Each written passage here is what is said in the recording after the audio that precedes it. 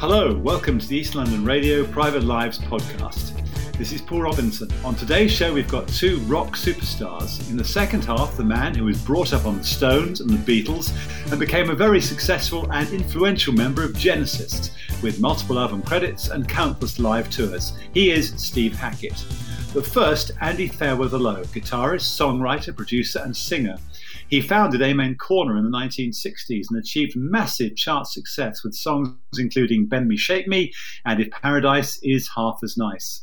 In the 70s and 80s, he worked with Roy Wood, Leo Sayer, Joey Rafferty, Richard and Linda Thompson, Eric Clapton and Pink Floyd's Roger Waters. And you'll certainly remember his solo hit in the 70s, Wide-Eyed and Legless. He's currently working on new material and experimenting with live streaming gigs. This gig's been organised because we're not working now properly till April of next year. So the Hideaway, a club in Streatham, fantastic club, has got a facility and set up to stream a gig. And they've allowed us that facility. That's going to be it for us till next April. So we are really going to enjoy it. We've had a great time rehearsing. Haven't seen the band since April of this year. It was great to meet everybody. It was so good to play. You've missed it, obviously. You've missed playing. It's all I've done ever since I left school. On different levels, some successful, some not so successful. But to not play at all. No, I've never done that before. 5-6 months of not playing at all. I mean, I sit at home, I've been writing. I got enough material for 2 albums, but accumulated since 2013. Not since the breakdown, but finished in the breakdown. And I practice a lot to get better. So that new material, and that's great. I mean, that must be 20 odd songs or so. When are we going to see some of those come to light? Who knows? I really make a living through playing live and in front of people. And we sell our material, the stuff that we record, in front of people. I don't really get played on the radio that much. I don't make a living from that. I make it through playing. So I'll think about what I spend my money on to get the return of. I'm working on that now. The next time I make an album, I'm going to really enjoy making it. There's going to be a good bit of fun involved, and I'm going to make it because I want to make it, because I'm going to pay for it. Makes absolute sense, and why not? On the streaming gig then, what are we going to have in the set? Well, normally we play for 2 and a bit hours, so I've had to reduce the set by a half. So I hope I picked the half that people... Obviously, someone's going to say, why didn't you play that? Why didn't you play that? Well, we got a lot of material. So basically what they're going to get is the tip of the musical iceberg, not the iceberg. So it can only be that amount. I do about 4 instrumentals from the 60s. I'm going to pick 1. I do loads of soul songs. I'm going to pick 1. I'm going to pick definitely 1, 2, 3, maybe 4 Amen Corner songs. A couple from my solo stuff, a couple that I recorded recently, 2006, that's recent for me, and 1 from 2013, and then just a couple that I just want to play. And hopefully we get them all in. Well, you've chosen some songs for us today which are important for you, and in fact you've chosen an instrumental song from the 60s by The Shadows, so should we start with that? Yes, please. Why Dance On? It was one of those records, along with I'll Never Get Over You by Johnny Kidd, that I just couldn't fathom what guitar playing was. And I loved that melody. In fact, Dance On features, a piece of Dance On features in a song I wrote called Dance On, funny enough. Not that it's in any of the lyrics, but there's the signature of... and I found that songs I heard when I was growing up mean as much to me now. If you put Dance On, if you start playing it now, I know exactly where I'll be in the house. I know exactly where I'll be sitting, and I'll be looking at that little dance set record player with it going round. Absolutely think this is rocket science. What else was on your dance set when you were a kid growing up? Oh, it was my father that bought the records, Pi Nixa records, and it was Lonnie Donegan, and the effect that man had. And luckily my parents, we went to Margate, and Lonnie Donegan was performing. I had no idea, with the Burnins girl. Des O'Connor was the compere, and he took us to the show, and I saw Lonnie playing live. It had impact, but none as much as hearing Putting on the Style, Battle of New Orleans, Does Your Chewing Gum Lose Its Flavour. I mean, it's not Shakespeare, but it is. To me, you could play me Bach, you could play me anything, but Wes Montgomery, whoever it is, you put Lonnie Donegan on and I'm gone. It's amazing how many artists have been affected by Lonnie Donegan. Not Elvis, not Chuck Berry, not Fats Domino, Lonnie Donegan, who was doing skiffle, very basic stuff, really. Yeah, but he had something. I was lucky enough to eventually get to play with him too. But yes, I liked Elvis, and yes, you get into Chuck Berry. But the one that kicked it all off, on that dance set on a Sunday when you could smell the roast beef, and out comes putting on the style. I played with Van Morrison for 6 months, and on one of the gigs, Lonnie was a guest at Wembley at the stadium, and so I got to rehearse with him. And he had, this must have been 1990, it was, and he was still as good, if not better. At rehearsal, he started singing Fall in Love, I'm Never Gonna Fall. And I'm thinking, why is he singing that? Because he wrote it, that's why he's singing it. And what a song. So you're listening to all this music on the dance set, and then Amen Corner happened. I mean, you formed Amen Corner. Yep. That must have been early part of 66. Keeping in mind, I started playing in 1964. February the 28th, I know the exact date. That's impressive, the exact day. Well, thanks to Bill Wyman, that is, because I went to see a package tour with Mike Sarn, Billy Davis, Jet Harris was on the bill, Bern Elliott and the Fenmen and the Leroys, remember all of that, and the Rolling Stones. And that's the night that did me. They started off with Talking About You. I knew they did.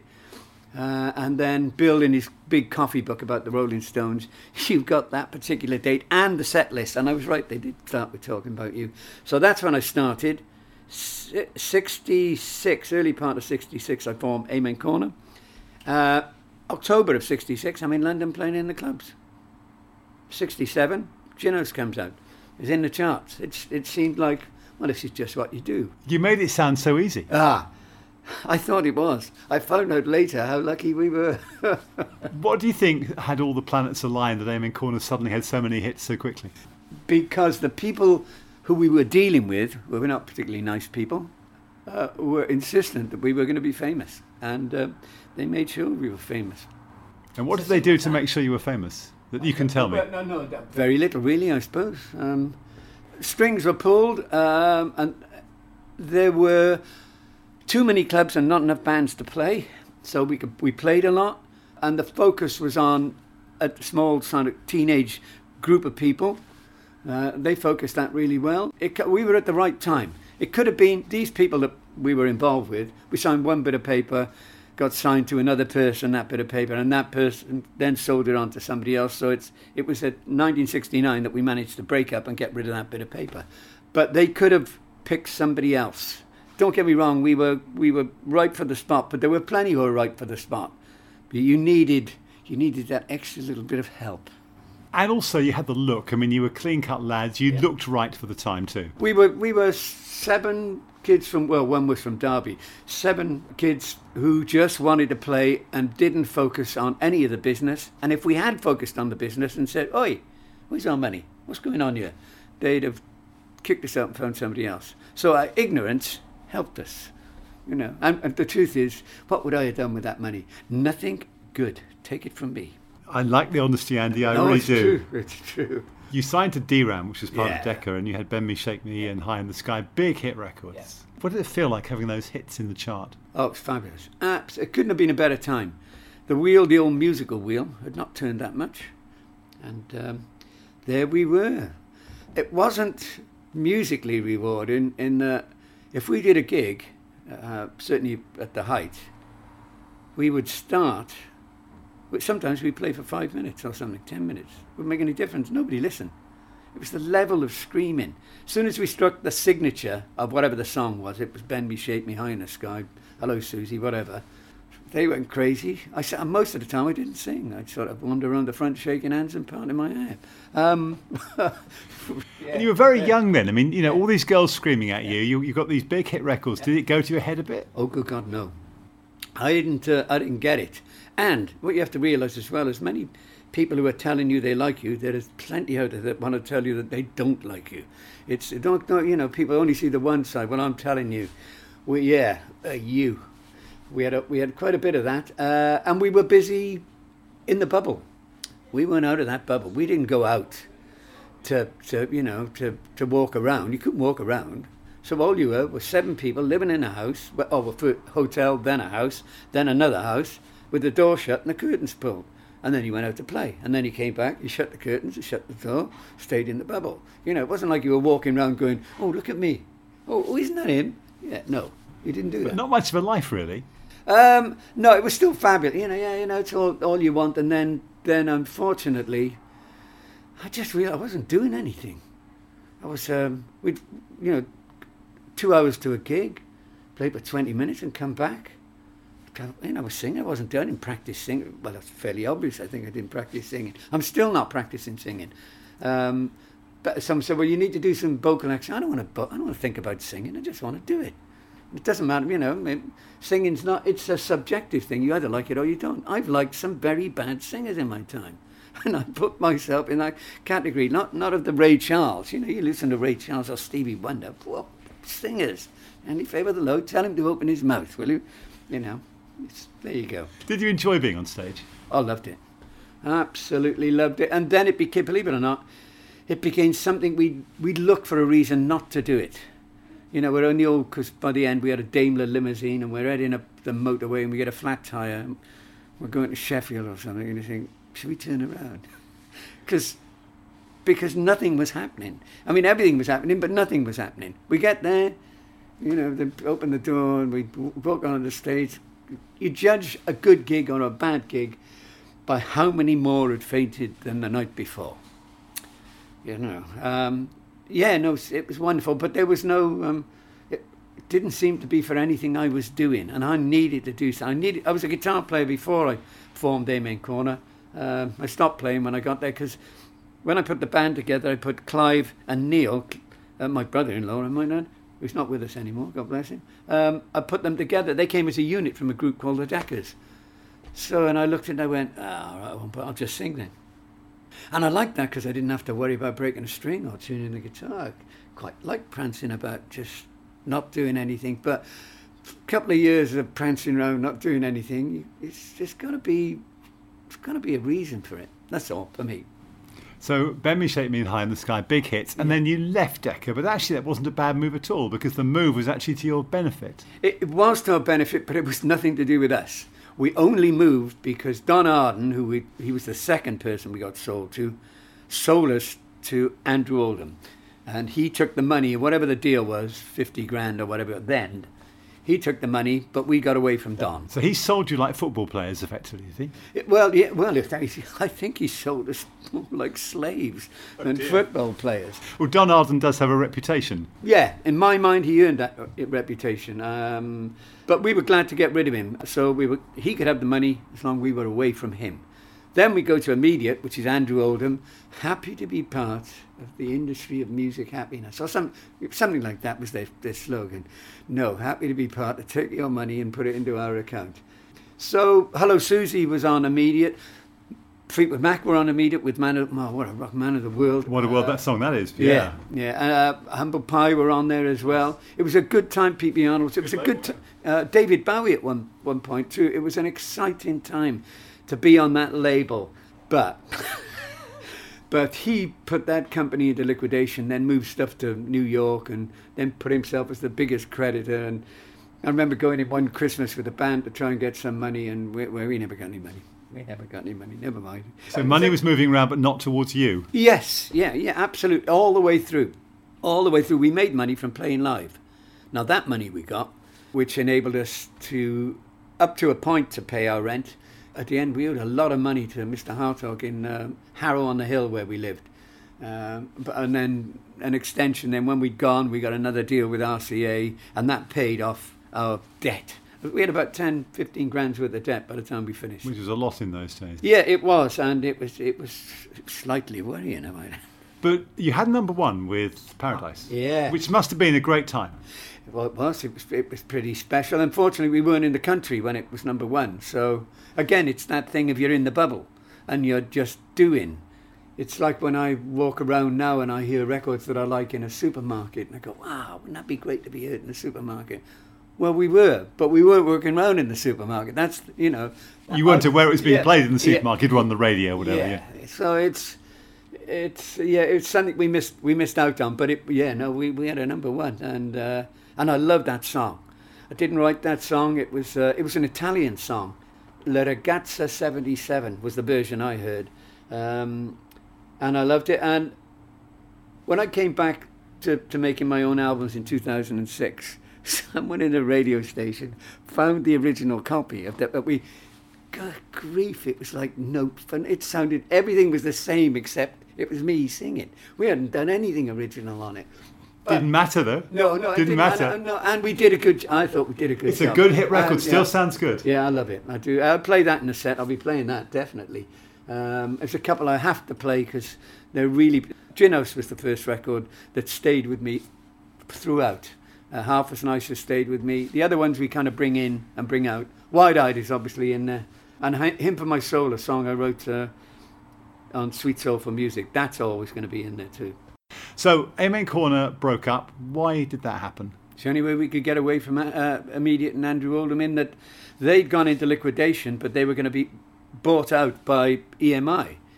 So anybody on there would be gone straight over into the catalogue. Now, we were signed, luckily, because of although Don did sell us to Andrew Oldham, he sold the band, Amen Corner. That's one of the things we stipulated. He sold the band. So the only way out was to break the band up. So we broke the band up, and we didn't get, we weren't part of that stock that got sold over to EMI. But also, our time had come. We'd had our, I think High in the Sky and Bend Me Shake Me were 2 hits in 1 year. You had 4 top 10 hits. Yeah. Yeah, it's just fabulous. We were popular, and by the definition of popular, there comes a time when. That's it. Oh, it's him again, is it? You become, a parody of yourself. And I think we'd had our time. It was good. Fabulous 15 minutes. It really was. Quit while you're ahead. Yeah. Oh, yeah. Yeah, because it was changing and we were going down. Absolutely. You could tell Led Zeppelin had just formed. Fleetwood Mac was starting, Peter Green's Fleetwood Mac was starting to nearly make as much money as us, which is unheard of, they hadn't had I Need Your Love So Bad and all of that. It sort of come out, but they were on the circuit making good money, We were a pop band. We were meant to make that kind of money, not you. So things were changing. So you formed Fairweather, and you had some success with Fairweather. Yeah, we did. Luckily, RCA signed us and gave us enough money to pay off our debt. Then we moved into this fantastic house in Elstree in about 48 acres. A Norwegian barn. I had a fabulous time there. Natural Sinner was the record that came out. That was a hit. And then we toured a bit, and it just all became a bit of a grind. And the band were unhappy, and certainly Blue, the keyboard player, was unhappy. He came into my room one night and he said, "I want to leave." And I said, "Well, all right then." And he said, "Well, aren't you going to ask me to stay?" I said, "No, you want to leave. You want to leave, you leave. You want to stay, you stay. It's as simple as that." So things were getting a little... And he's done okay for himself. He played with the Strawbs, he played with the Bee Gees, Blue Weaver, done okay. Oh, listen, funny thing was I'd go to America playing, as a sideman with Roger Waters or something, and I'd get there and they were in their houses on the waterfront because, they became tax exiles. I mean, Blue, now I see Blue not every time, sometimes when we go to Germany. And he's got a house in Germany and a house in Spain. They did fine.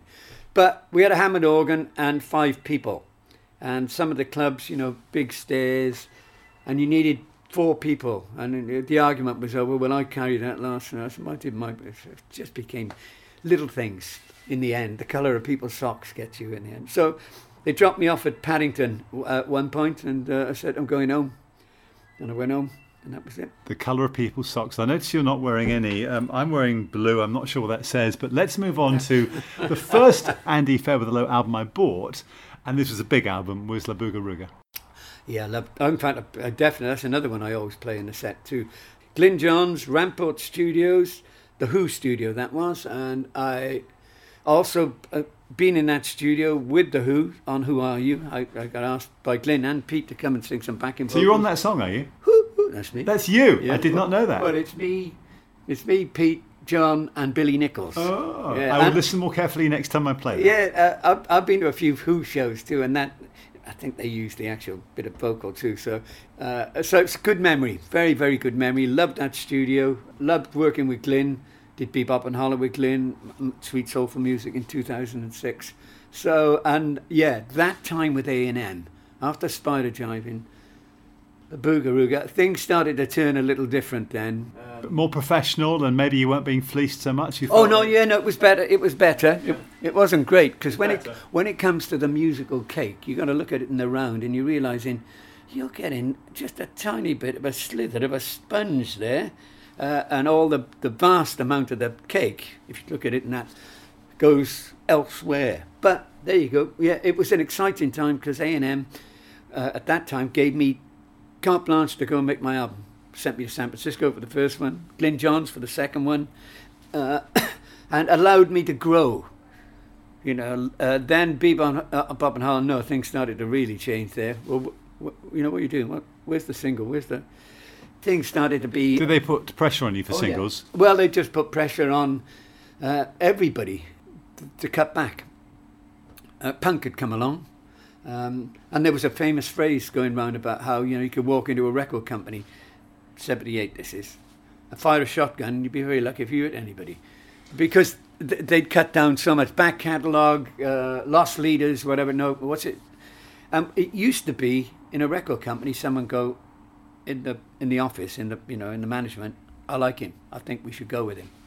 I like it, and I don't know. No, I'd like to go. Just gut feel, yeah. Just one. Okay, good.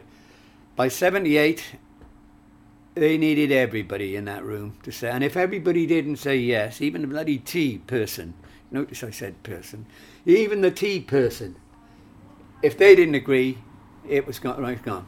So they are by committee. Yeah, as opposed to that. I believe in that. Yeah, I believe in him. Yeah. I think we should. But you had a hit. I mean, look, they must have been quite happy with you because Wide-Eyed and Legless was a hit. Yes, it was a hit. And I had another one called Champagne Melody, which got a lot of radio play, but not big enough for them. Not big enough. Mind you, I think I was still paying back for Spider Jiving because I made that in San Francisco. So, and that is the truth. I was still paying back for it. So, yeah, we were doing all right, but we hadn't got into the black. From Lonnie Donegan, then Soul came in. Sam and Dave, they came to Cardiff, played the Capitol. Otis Redding came, Booker T, Arthur Connolly on the Stax tour. Saw that 3 times. And sitting in my room, still on the Dan set, playing it, the first album, Otis Blue. Oh, a phenomenal singer. I would go to a gig. We had a thing called a Dan set, a record player, but a 45 record player, but a transistor radio. You put the 45 in. I would have that on my ear as we're going in the van, going to the gig, listening to Otis on the way. It wasn't just Otis. It was Booker T. It was Duck Dunn, Al Jackson. It was I use that as the template of how you put a rhythm section together and how you make a record. And I only wish I could do, that's how you make it sound too. Because they had a sound. And then they were all out there. There were loads of them. Solomon Burke, Lee Dorsey, I loved Lee. Saw Lee Dorsey playing in Cardiff too. Oh, fabulous. Your PR lady sent me some material, and on the album there's some interesting covers. You've covered When a Man Loves a Woman, the Percy Sledge song. Yes, wow. Route 66 you've covered. So Glad. Very R&B. Oh, yeah. You put down Route 66. That's the first guitar solo I ever learnt properly. And I play it in my set. And on that version of Route 66 that you have, I play Keith Richards' solo night after night, note for note, hopefully. That's the intention. That's the effect that track had on me. What is it about that song? Because, I mean, in the UK, no one really knows what Route 66 is. We know in America, but here we don't really know.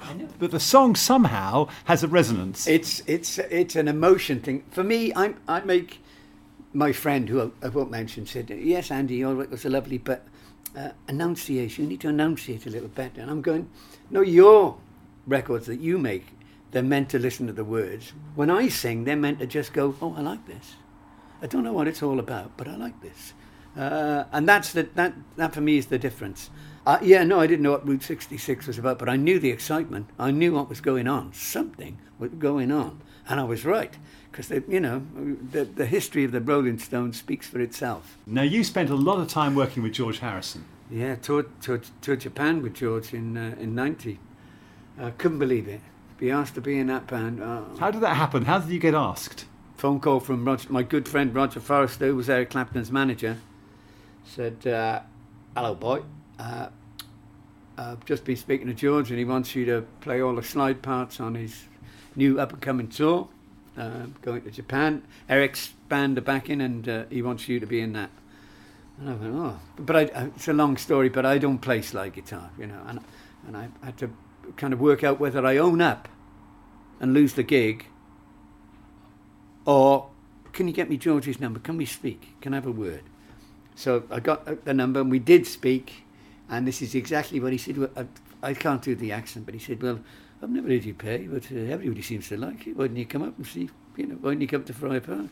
So I did come up to Friar Park, and I arrived in my Volkswagen Polo, which I had at the time.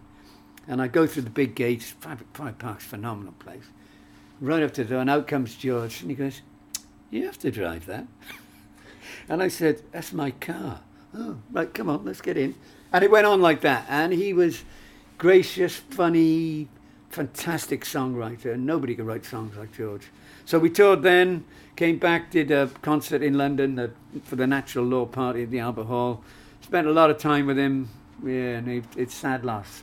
But yeah, a great memory, lovely man. You're listening to Podcast Radio. Roger Waters, who, again, you've worked with for many years and become a very close associate of yours. Yeah, 23 years I've worked with Roger, but I first met Roger on my first big tour that Amen Corner did, where Jimi Hendrix was top of the bill. Jimi Hendrix, The Floyd, The Move, The Nice, Heir Apparent, and Outer Limits. What a lineup that all is. All on one bill. 19 to 21 dates around the UK. 2 shows a night, apart from the Albert Hall, which was just a one-off show. The Floyd... what can I say? I didn't get it at all. Absolutely didn't get it at all. Well, didn't get the music? No, not at all. Okay. And they did not associate with anybody. I'm not even sure they associated with each other. Because Sid was there then, and I think Sid was at that time in a world of his own. Well, Sid did go off into a slightly strange place. Yes, he did. He did. So they would start the set off. This is the irony for me, is that they would start the set off with Set the Controls for the Heart of the Sun, which became, later on when I started, one of my favourite numbers. But then, I don't get this, where's the backbeat?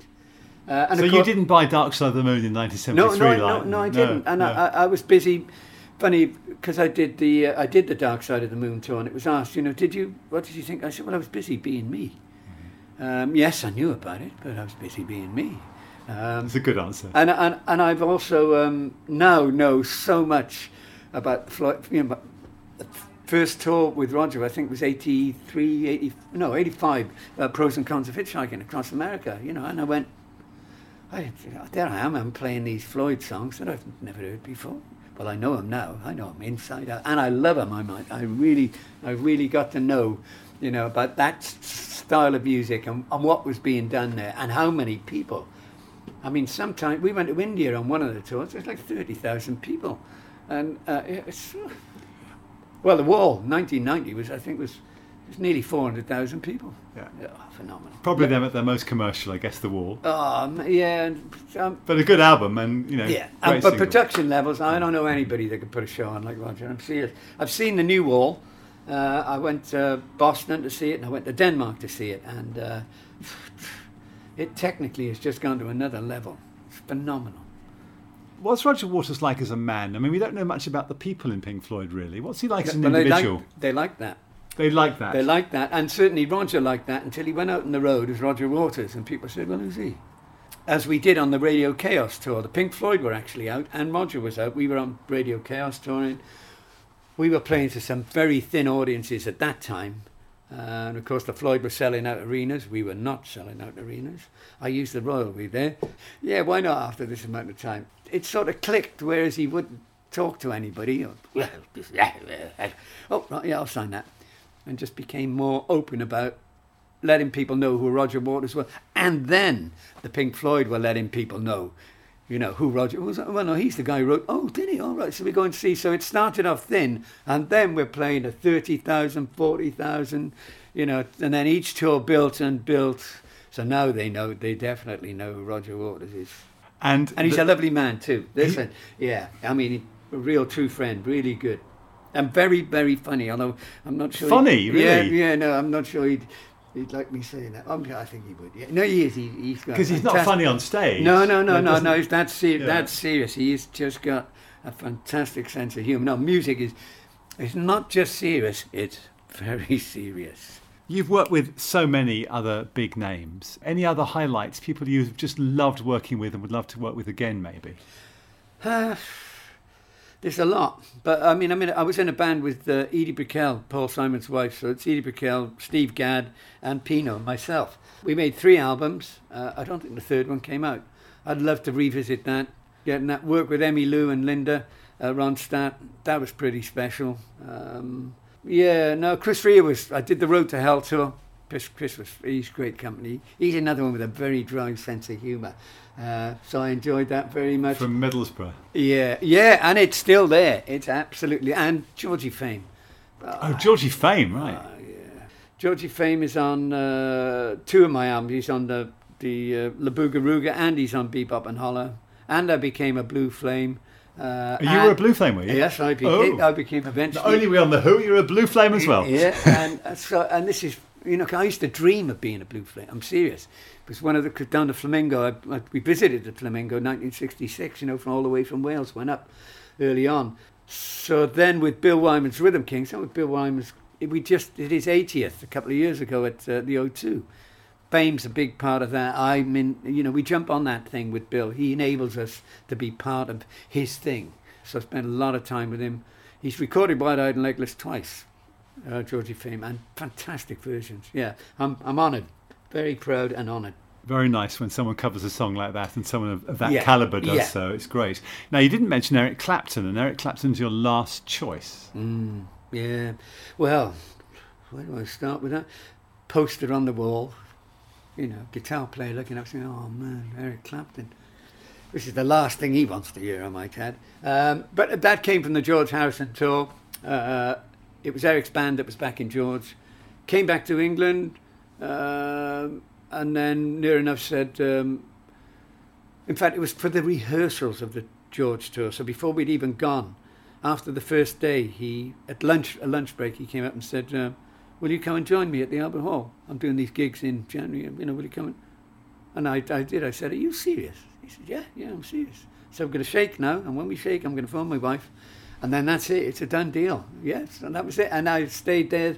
Unplugged was the first thing, and then I love Unplugged. And then it went on for 13 years. In fact, I did record his last album with him, because I'm in and out of the band, more out now. I still do, which is 2016. Toured Japan with him. I love him. It's sort of a, it's funny. It's like one of those brother things. It's you're like his brother. You feel like that? Oh yeah. Nice. I do. It's because the way he plays, to me, music is certainly as guitar plays, is a language. There's a lexicon of notes you can pick, and some people pick too many notes. Some people pick the wrong notes. But when he plays, I understand completely what he's trying to say. For me, there's no ifs, ands, or buts. I get it. All those rehearsals, all those albums, over 500 gigs, God knows how many albums, videos, I get it. And I've always got it, and I'm still getting it. Well, we look forward to you doing real gigs in person, hopefully next year. Andy Fairweather-Low, thank you very much. Thank you, Paul. It was lovely. Absolutely lovely. That's Andy Fairweather-Low, and we look forward to his new album and some live in-person gigs, hopefully next year. Paul Robinson with the greatest guests on Private Lives. Steve Hackett was the lead guitarist for Genesis on 6 albums, including Nursery Crime, Selling England by the Pound, The Lamb Lies Down on Broadway, and Trick of the Tail. He joined the band in 1970 following an ad he put in Melody Maker which read, "Imaginative guitarist, writer seeks involvement with receptive musicians determined to strive beyond existing stagnant forms." When I met Steve earlier in the UK this year, he was still on a massive worldwide tour. People do ask, how do you manage to sleep in strange beds all the time? And I usually say, well, by the time you've done a show that's 3 hours long, you do fall over. You are exhausted at the end of it. So whatever the bed, wherever it is, you have to be adaptable, or else you couldn't do it. So you've got to get through the first 24 hours. Once you've done that, then the rest of it's easy. And when you come off stage, do you need time to come down? I mean, can you sleep straight away? I normally find that I put a TV on, and that helps, just to wind down a bit. I don't have any ritual afterwards. I mean, most of the time I prefer not to drink on tour, you need to stay fit. That's what you got to do. So I like to write. I like to have books around. When you're travelling, it's essential, I think, to be in two places at once. Otherwise, you're in the back of the whatever it is, the plane, the car, the boat, whatever your method of travel. And it's nice to be in two places at once. So there's some fodder for the mind. So passports to other worlds, as books are, is an important thing for me. And what about stamina? I mean, all that travelling, you're literally on a stage, you go back to the hotel late, you sleep, you then get up, you probably then go to the next location, then you're on stage that evening. That's a pretty punishing schedule. Well, I think that when I was first doing shows, when I was in my 20s, I tended to party every night, have a few drinks, used to smoke, wake up with a hangover the next day, do it all over again. But what I find now is that provided you prioritise health, there's a very good chance I could continue doing this for the next 200 years. That's the idea. 200 years. That's pretty. No, actually, I did have an uncle who lived until he was 108. 108. So you come from great genes. I come from great genes on my mother's side, the Jewish side of the family. They tend to be long livers. So I currently have a great aunt who is 101. Visited her a while back. She doesn't remember how old she is, but she knows that she's of a great age, and she's a lovely lady. And as I say, we had an uncle who was the oldest ex-serviceman from the First World War, and in fact, up until when he was 107, he used to go over to Flanders Field every year and give a speech. But on his 108th year, there was just a gathering of the clans and to visit him, and he was a remarkable old boy. Well, that's fantastic. So we're going to have you on tour for many more years, which is fantastic news. Yes. And keep doing it and keep staying fit. That's really important. Let's go back to the young Steve Hackett. Indeed. And when you were young, you had access to a number of instruments, I think, before the guitar really became your thing. My dad played a number of instruments, but I remember him playing harmonica. So when I was a kid, I was trying to be just like him from the age of 2 onwards.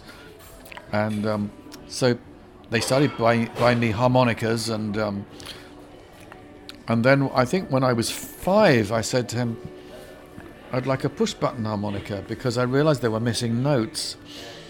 And many years later, I was having this conversation with Larry Adler.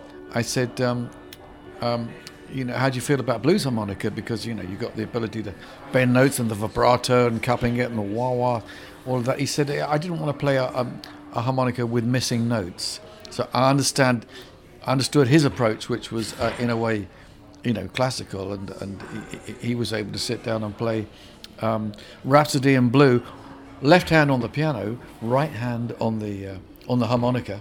No harmonica holders for him, and playing chromatic harmonica, and it was stunning to behold, seeing him do that.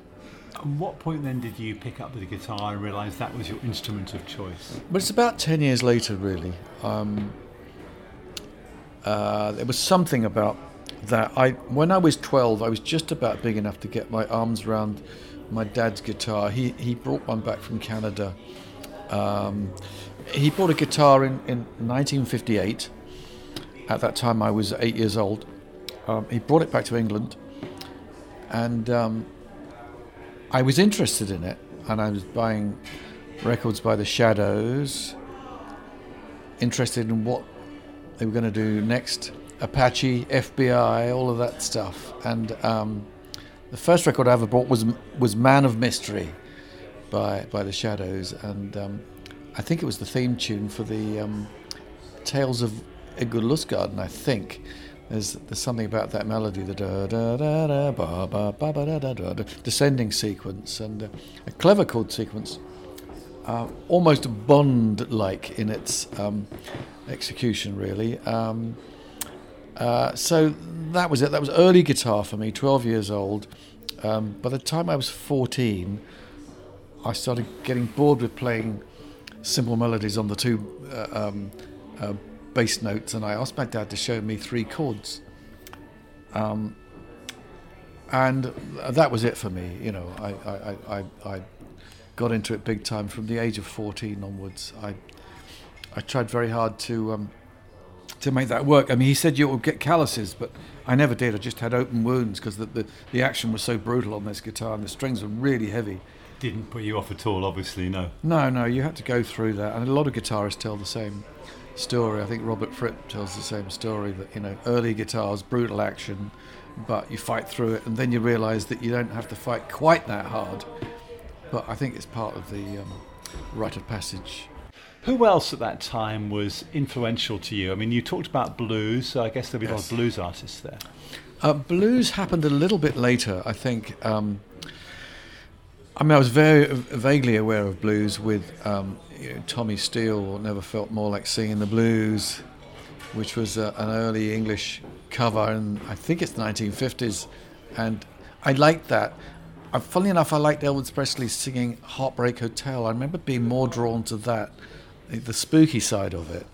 I thought, this is slow and powerful and weird, this is good. And then, of course, once the Rolling Stones hit the circuit, I realised they were doing things with the harmonica that I couldn't do. I didn't really understand what was this bending the notes business. And then I bought a blues harp, and I was aware that I learned that very quickly, to be able to bend those notes. And self-taught then? Self-taught, yes. I believe in this thing about being self-taught. I think that if you want to learn from others, you can get videos, and I think a lot is learnt by a purpose of example of other people. If someone else can do it, then I ought to be able to do it. That's my take on it, without investing anyone with the title master. You master, me pupil, you guru, me disciple. I think being self-taught and learning via your own mistakes is perhaps a surer way of getting there. It's slower. I know it's the road less travelled, and but I think a lot of guitarists are self-taught. We're a cantankerous lot, really. You know, we like to do things the hard way.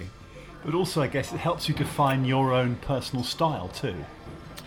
Well, no one's slapping your wrist and saying you can't do that. Therefore, you might occasionally have a breakthrough with techniques that others have not dreamt up yet, such as tapping, which I came up with in 1971, the same year I joined Genesis. So I think it's worth doing things that you shouldn't do, just in case others pick up on it, as people have done. And it's part of the glossary of terms. It's part of the style that defines heavy metal. Is there a Stones track then that you can think of that you listen to, or particularly demonstrates the harp style that you were trying to emulate and which you couldn't do but you self-taught yourself to do? Yeah, well, on the flip side of their single Not Fade Away, there was a track by Chuck Berry called Little by Little, and I absolutely adored this track, and it's got a great harmonica intro and a great harmonica solo. I think it's Mick playing harmonica on that. It's really, really good. But, you know, Brian Jones was a great harmonica player too, so I absolutely loved it then, love it now, and I copied the guitar solo and the harmonica solo. I wanted to be a Rolling Stone. And also it's the B-side of Not Fade Away, which I was unaware of. I mean, that single we know and that song we know, but this is the other side. It's the other side, yeah. The original, Not Fade Away, is a Buddy Holly song, but again, it has great harmonica, and the Stones burst onto the scene with, you know, great verve and energy, and they sounded different, they looked different.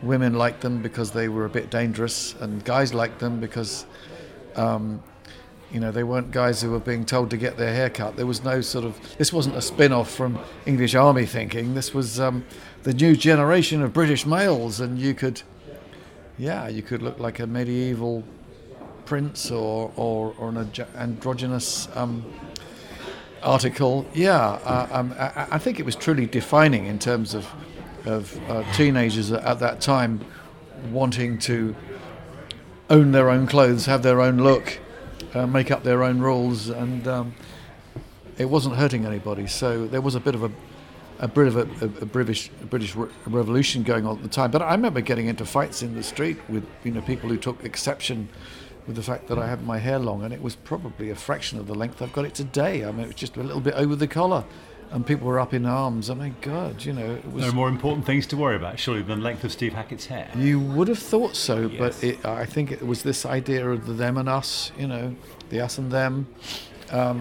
as evinced by Pink Floyd later. It was a very different world. There were lots of things to set right, and I think that a lot of positive things came out of the 1960s. Multiculturalism.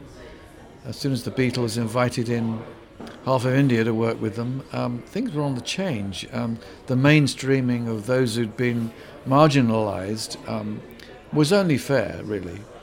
The music scene had been dominated really solely by the Americans for so long, and then the Beatles changed all that, and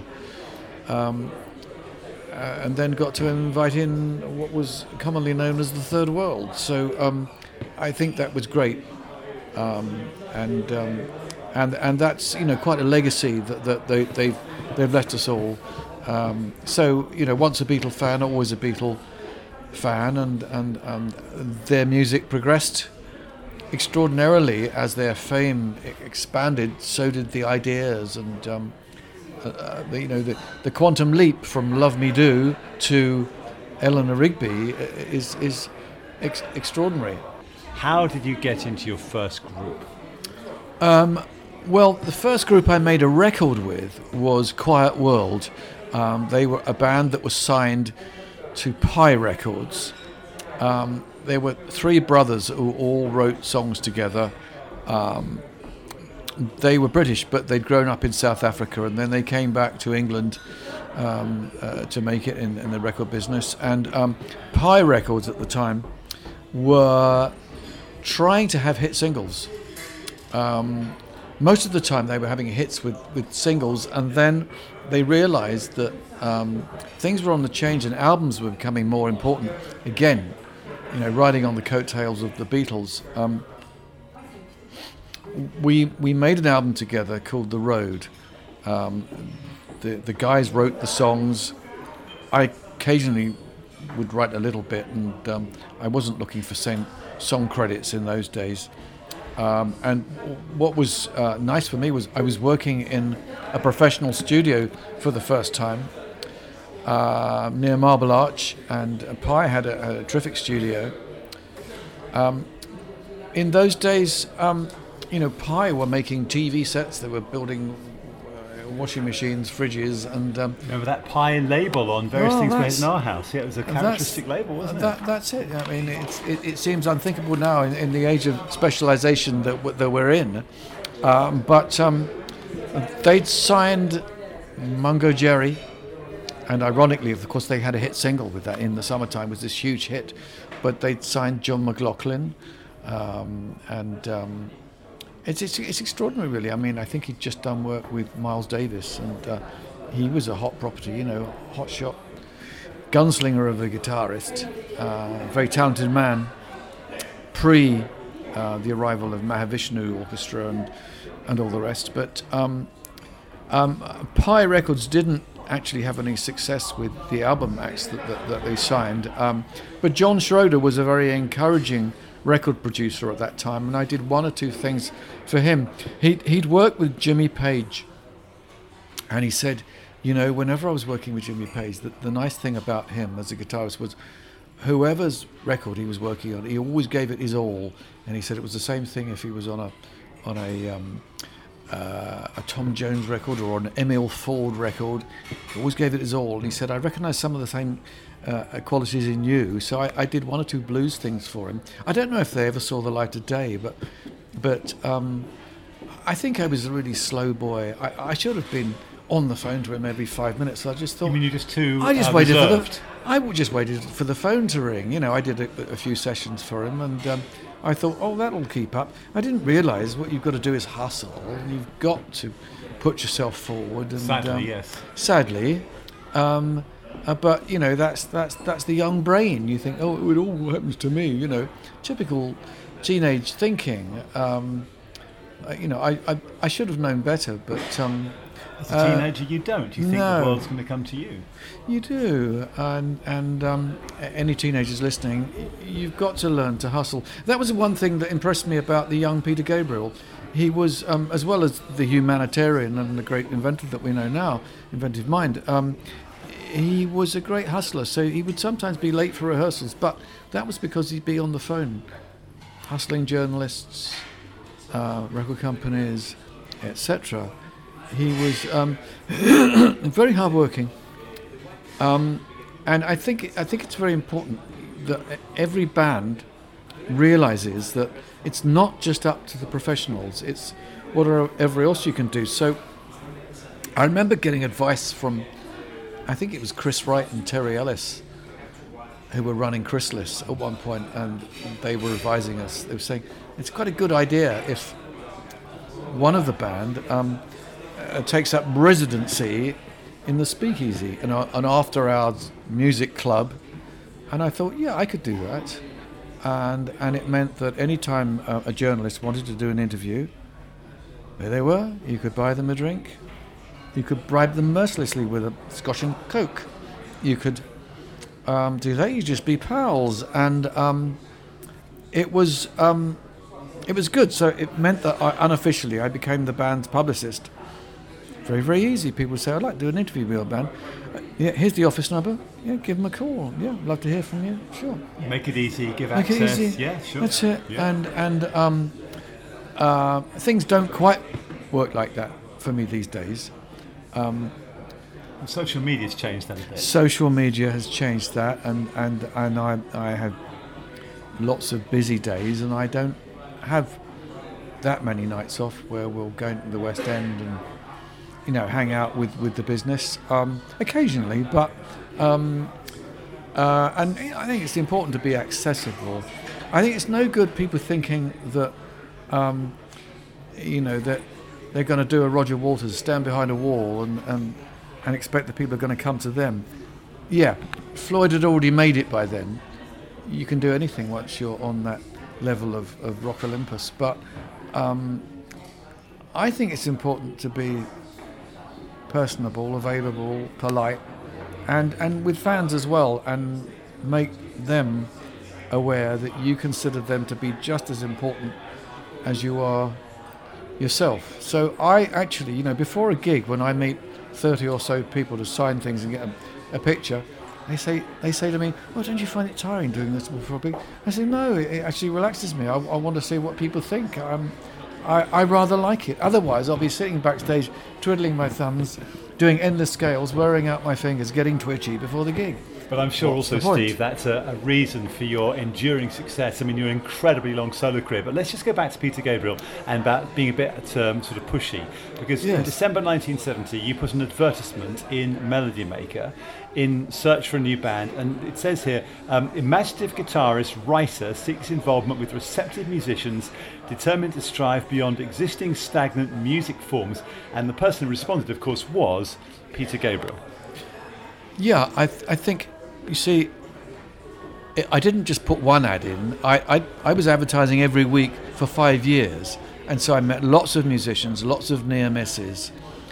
Some of the guys were very, very talented, but didn't have time, perhaps, for me. Fair enough. My ads originally were blues guitarist, harmonica player, seeks work. Cheap and cheerful. Very simple, clear. Very simple, clear. And I got absolutely no work from that. So the ads became more sophisticated over time. More superlatives. That's it. And you see, I remember there were two other ads that I remember. This guy used to have in every week, able accordionist, so that he was the very first person at the top of the list with the two A's. A-B. Yeah. Able accordionist. So clever. Two A's. Yeah. Very clever. And so I assume he was always in work. But I remember another guy who advertised himself saying he was into Pink Floyd and Prokofiev, and he was an oboe player. And I thought, this is interesting, 2 P's as well, then. Yeah. Alliteration. Exactly. And that made it stand out, Pink Floyd and Prokofiev. And I met him, and sadly nothing came from it. But what did happen with Peter Gabriel? Because I think that was the beginning he of phoned you. Me. He phoned you. So Peter Gabriel called you, and what did he say? He said, "Have you heard of our band called Genesis?" And I said, "I think I've heard of you guys. I haven't seen you live." He said, "Have a listen to our album, which is called Trespass, and in particular a track called Stagnation." I think he must have thought that, the fact that I mentioned stagnant music forms. Do you see what I mean? There was that idea that maybe there was that bit of synchronicity before I was aware of what the term meant. Yeah. And when you heard the album, you thought, yes, I'd like to be in this band? When I heard the album, I was listening to it with my brother. We were listening in a booth in a record shop, W.H. Smith's, Sloane Square, Kings Road. And we couldn't tell if what we were listening to was guitar or keyboard. That was a good start. I think the idea of the mystical nature of the Genesis textures had been defined very early on. In fact, it was a collection of 12 strings and occasionally joined by keyboard, and that made for a very different kind of guitar-based tune. Podcast Radio. You decided to leave the band? I'd already made a solo album in 1975, and 2 guys in the band helped me to make that, both Phil and Mike. I don't think anyone was expecting it to be a hit. And after that, I was being discouraged from, continuing to do solo albums. They didn't want me to have a parallel solo career. And so they were not happy about that? No. They said you do one or the other, did they? Yes. And so you thought, I now need to move out?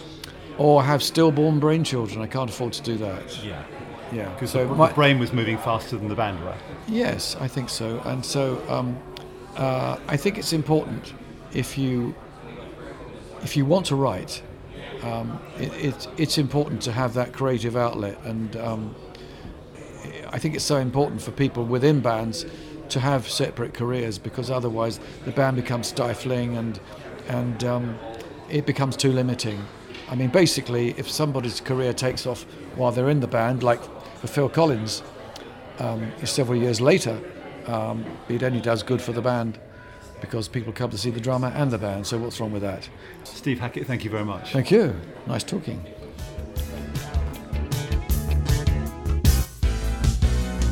This has been the Private Lives podcast from East London Radio. Thank you very much for listening. I'm Paul Robinson. Stay listening to Podcast Radio for more Private Lives very soon.